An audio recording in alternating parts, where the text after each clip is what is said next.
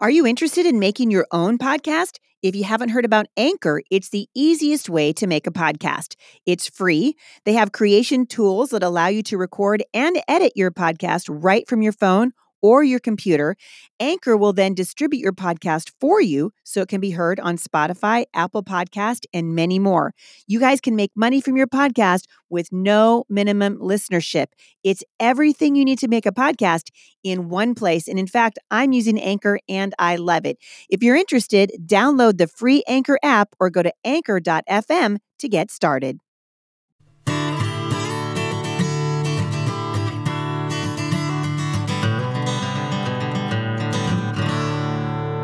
Luke 10:27 says, "Love the Lord your God with all your heart and with all your soul and with all your strength and with all your mind. And," this is the hard one, "love your neighbor as yourself." Hi, I'm Heidi St. John, and yesterday we had a discussion about legalism, and I want to carry that over just a few minutes today to talk about God's desire for us and His desire that we love one another. You see, God's desire is that we would love Him with all of our heart, soul, mind, and strength. And when we love Him this way, we're free to follow Him with our whole heart, rather than be held to the rules and expectations of men. I wonder if as Christian moms, are we loving each other? Are we known for our love for others and for our grace-filled attitudes? One of the most troubling things about legalism within the Christian homeschool movement is that it keeps us from being totally dependent on God. And you know what? It isn't just the homeschooling movement that has struggled with this area. It is Christians in general. We raise our children in this way, and eventually they too become bound to rules. Legalistic parents tend to raise legalistic children who are also bound by the law. Jesus saw this in the Pharisees. Now, the Pharisees were known for their rules, but never for their discernment. When we teach our children to depend on a checklist of rules, there is no discernment taking place. That's why it is so important that we teach our children to make decisions for themselves within the confines of our home based on Scripture. We're always telling our kids, listen, if you're going to fail at something, we would rather have you fail here in our home where we can help you through things and show you how to be discerning and point you back to the Word of God. We need to teach our children how to be discerning. Now, the Pharisees' mindset would say, give me the law. I want the rules so that I don't step out of bounds.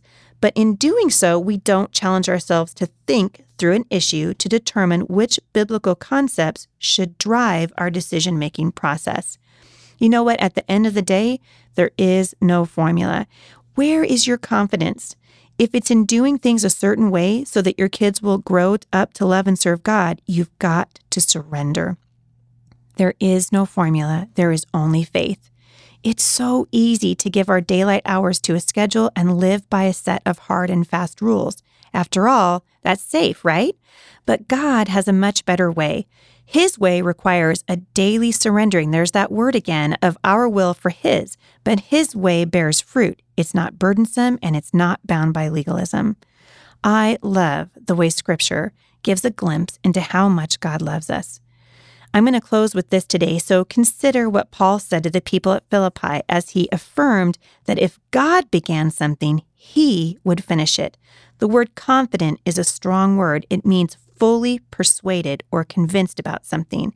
Here's that verse, Philippians 1:6, being confident or fully persuaded of this, that He who began a good work will carry it on to completion until the day of Christ Jesus.